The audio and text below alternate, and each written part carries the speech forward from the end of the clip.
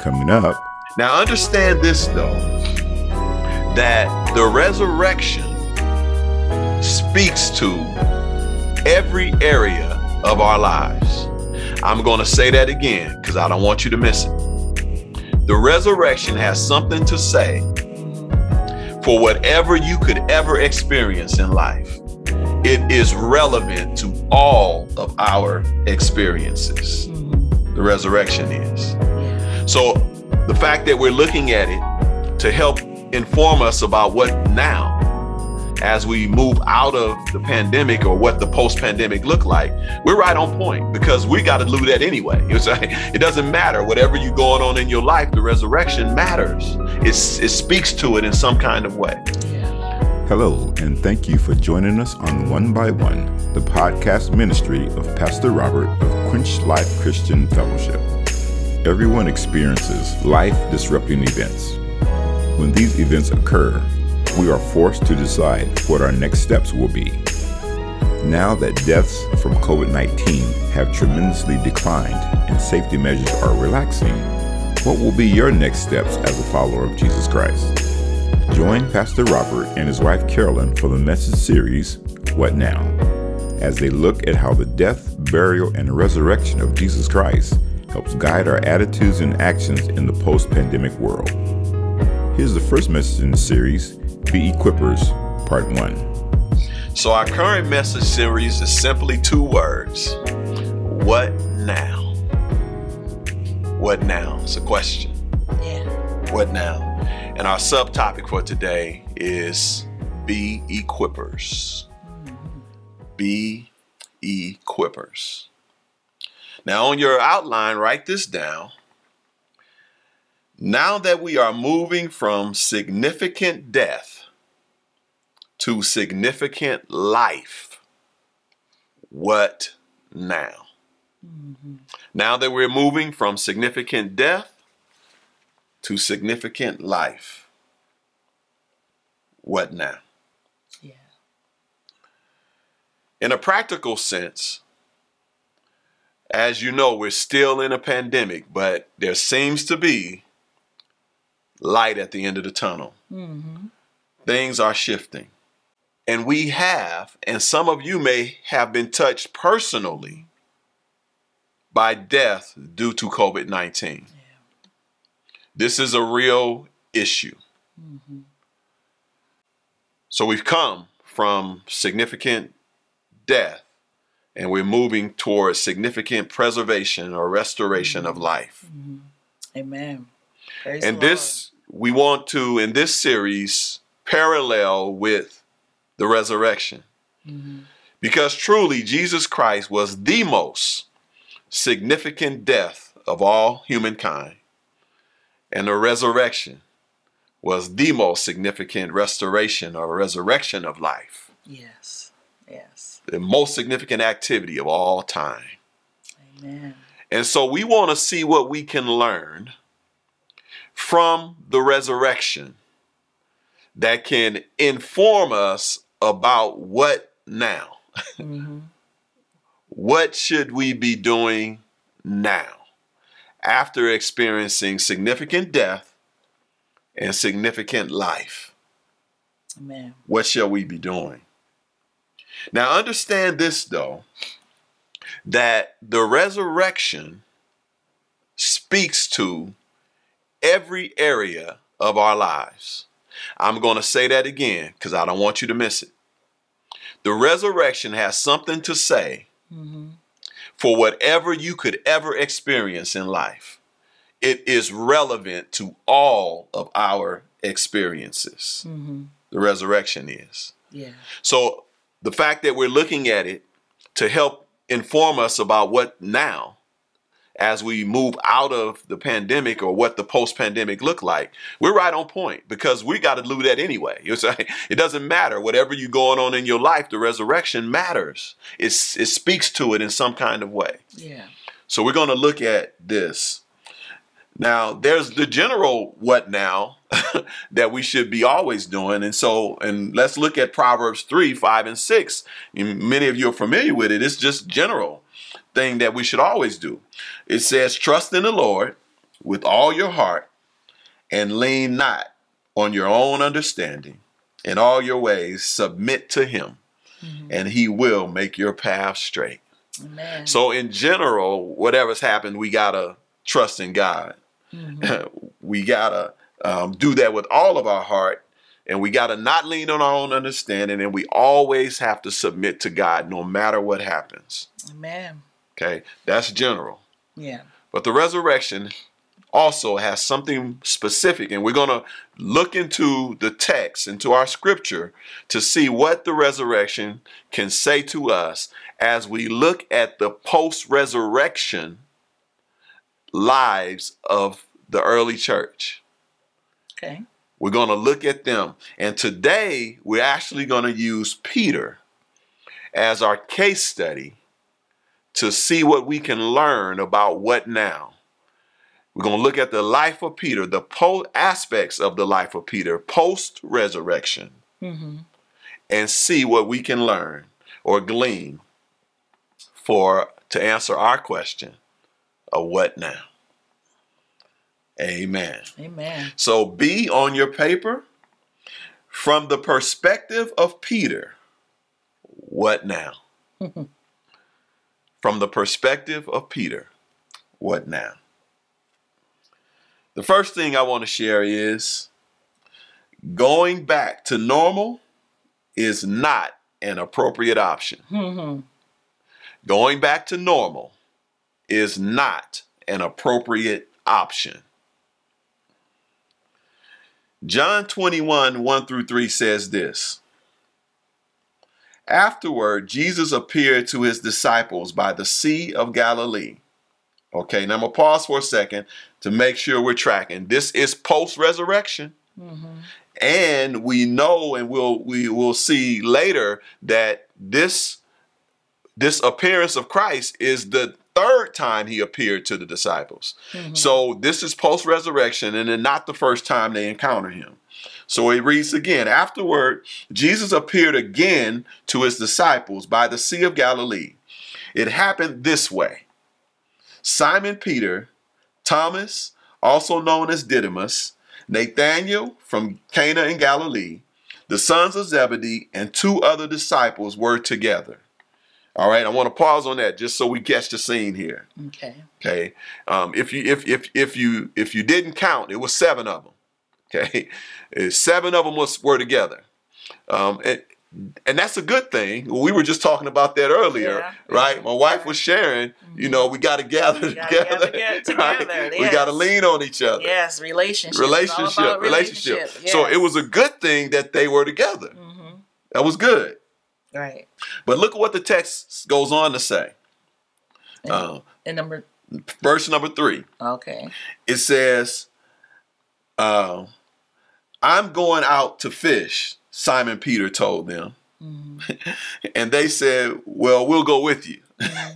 So they went out and got into the boat, but that night they caught nothing.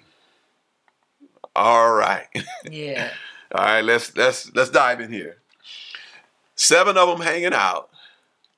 And Peter says, and again, this is post-resurrection.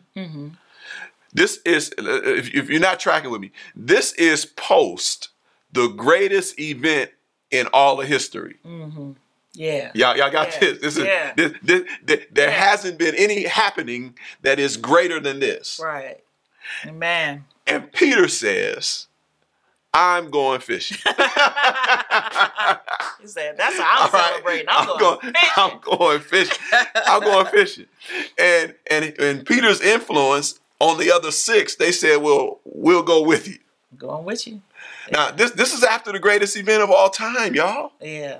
Yeah. Right? And it's the resurrection of their master, their Lord, the one they've been hanging out with for over 3 years. Yeah. And Peter says, I'm going fishing. But look what happened. It says they caught nothing all night. Yeah. Now, on the surface, that might not seem like a big deal, but it is in many ways. Number one, Peter was a professional fisherman. Okay, he knew how to fish. Right. All right. He hadn't done it in a while, apparently, because the text tells us he was hanging out with Jesus, being disciple for 3 years. Right. But the fish is still a fish. It's still a fish. Yeah. The water's still water. Right. Right? Nothing changed. It ain't nothing changed. Right? Yeah. So they were out there all night, caught nothing.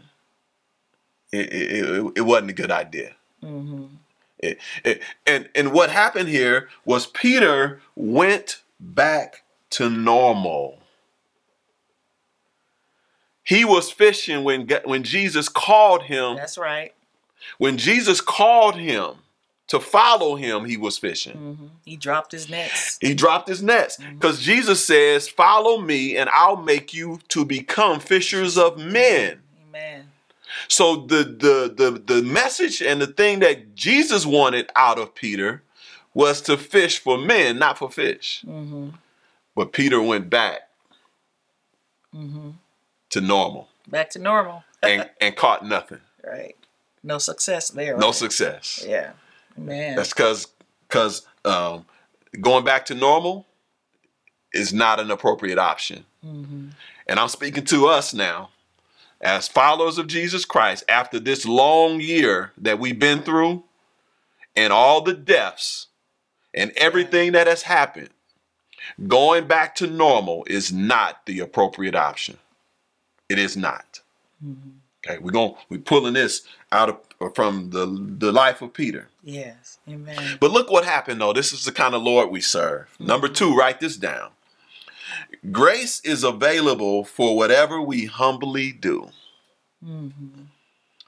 Grace is available for whatever we humbly do. Mm-hmm. Look what it says here in John 21, 4-6. Early in the morning, Jesus stood on the shore, but the disciples did not realize that it was Jesus. Now, the 7 of them are out there fishing. Jesus is on the shore. Hopefully you're tracking with me. Mm-hmm. Verse 5. He called out to them, "Friends, haven't you any fish?" "No," they answered. He said, "Throw your net on the right side of the boat, and you will find some." Mm-hmm. All right. I want to pause right there for a moment. I just want to make sure y'all with me here. Jesus asked them, did they have any fish? He wasn't asking them so that he would know. He already knew. Yeah, he already they knew. didn't have any fish. Yes. He already knew. And so he told them to throw their fish on the right side of the boat and you will find some. Yeah. And the text reads on. It says, when they did, they were unable to haul the net in because of the large number of fish. Mm-hmm. Now, they were out there all night, nothing. Right. Zilch, zero. Yes. And now Jesus comes to the shore and says, throw it on the right side. It ain't like this the first time they had it on the right side. Right. It wasn't like they was all night throwing it on the left and catching nothing and just kept throwing it on the left. I'm sure Peter's a fisherman. He's a professional. He should know. He should know. I'm going to throw it over here. Right. We can safely assume the net had been on the right side before. Yes. But notice that they didn't hesitate to follow the instruction. Mm-hmm. Why is this significant? This is significant because they hesitated before. Mm-hmm. When Jesus gave them this same order before he called them to follow him. Yeah. So it indicated that there was some humility with the disciples to why they followed this order from this stranger who they didn't recognize at the time from the shore. Mm-hmm. It demonstrated some humility that they would do it. And let me explain to you what I'm saying. Oh, let me finish the text. The text reads on to say, when they did, they were unable to haul the net in because of the large number of fish. Oh, okay, I did read that. Mm-hmm. Luke 5, 4-6 says this. When we had finished speaking, he said to Simon, put out into the deep and let down the nets for a catch. Now, this again was before Jesus called them to follow. This was over 3 years later. Mm-hmm. I mean, 3 years earlier. Mm-hmm. Verse 5, Simon answered, Master, we've worked hard all night and haven't caught anything. All right. Now, I just want to point out that the first time when Jesus was, before he died and resurrected, before he called them to follow, Jesus told them to throw their net. And Simon responds, we've been working all night. He didn't say that post-resurrection. He didn't say that this last time. Right. He just did it. He followed the instructions. He just followed the instruction. I'm just pointing out the difference in the mentality of Peter. So he demonstrated some humility here. Yes. And then the text reads on, but because you say so, I will let down the nets. Yes. So now he did do it. He just said he just wanted to get a little something in there before he did it before. Yes. This time he threw it. And in verse 6 says, when they had done so, they caught such a large number of fish that their nets began to break. Mm-hmm. So I'm just showing you that Peter was a little different this time. Yeah, a little different. A little different this time. Learned a little something than he was the first time. Yeah. And then James 4:6 tells us this. It says, but he gives, speaking of God, he gives us more grace. That is why Scripture says God opposes the proud, but shows favor to the humble. Amen. All right. Amen. And I'm just making the point that even when we do some things that maybe is not the best thing, if we're humble, grace is always available. Grace is always available. Grace is always. So though they caught nothing that night, God gave them some grace. That's right. And so here's the third thing that we can glean from Peter's life. We should abandon our biases. Abandon our biases. We should abandon our biases. Where's Fred? That sounds like something he might say. That should go on a t-shirt. Right? Yeah. All right. Now, before I get into this text, I want to give some background here a little bit. Peter had a vision from God that indicated to him that God was of no respect for persons, and we'll see him say that. But God told him to eat something that Peter understood as being unclean. Mm-hmm. And in that messaging and that vision that he had that came to him 3 times, that Peter got the message finally that God was telling him something. And this is where we're picking up here in the text. Acts 10:34-35. Okay. Then Peter began to speak. I now realize how true it is that God does not show favoritism, but accepts from every nation the one who fears him and does what is right. So Peter has an epiphany here. And what had happened was that Peter saw the Holy Spirit descend upon Gentiles, non-Jewish people who he would not interact with. Mm-hmm. And he had went into a Gentile house, which was against the law to do. Mm-hmm. And he experienced them getting saved and receiving of the Holy Spirit. And from all of this, Peter concludes that God is of no respect of person or shows no favoritism, but accepts all nations for them that wants to do right. We should be happy about that. And we should be happy about that. Yes. And so, as I said, we should pick up from this that in our post-pandemic, let's get rid of some of our biases. Yes. We should open our minds to minister and evangelize outside of what would be normal for us. Mm-hmm. All right? Be willing to be uncomfortable in the sharing of Jesus Christ. Yeah. This will signal that you are willing to accept a new normal, which is what our lives is going to be anyway. Yeah, normal. I hope you're getting this. Be willing to get outside your norm for the glory of God. Amen. And this is where Peter was post-resurrection. And this is something we need to take with us post-pandemic. Amen. Along with those still wearing of the mask. Huh? Along with still wearing the mask and being safe. That's absolutely. Right. That's right. So we'll be like, do you know Jesus Christ? and as your Lord and Savior. And let's try to smile with our eyes. So smile with your eyes. We come in peace. That's right. What Tyra Banks used to say, smiles. Smile with your eyes. Smile with your eyes. Yes. That's right. The fourth thing that we can do with the what now is we should examine our love for Jesus Christ. We should examine our love for Jesus Christ. Amen. John 21:15 says, and we're back to the scene after they caught all these fish and Jesus on the shore. When they had finished eating, Jesus said to Simon Peter, Simon, son of John, do you love me more than these? Amen. Wow. Man. The resurrected Christ is talking to Peter. And he says, Peter, do you love me more than these? Yeah. Now, it's unclear what Jesus meant by these. It's unclear. Some say he meant the fish.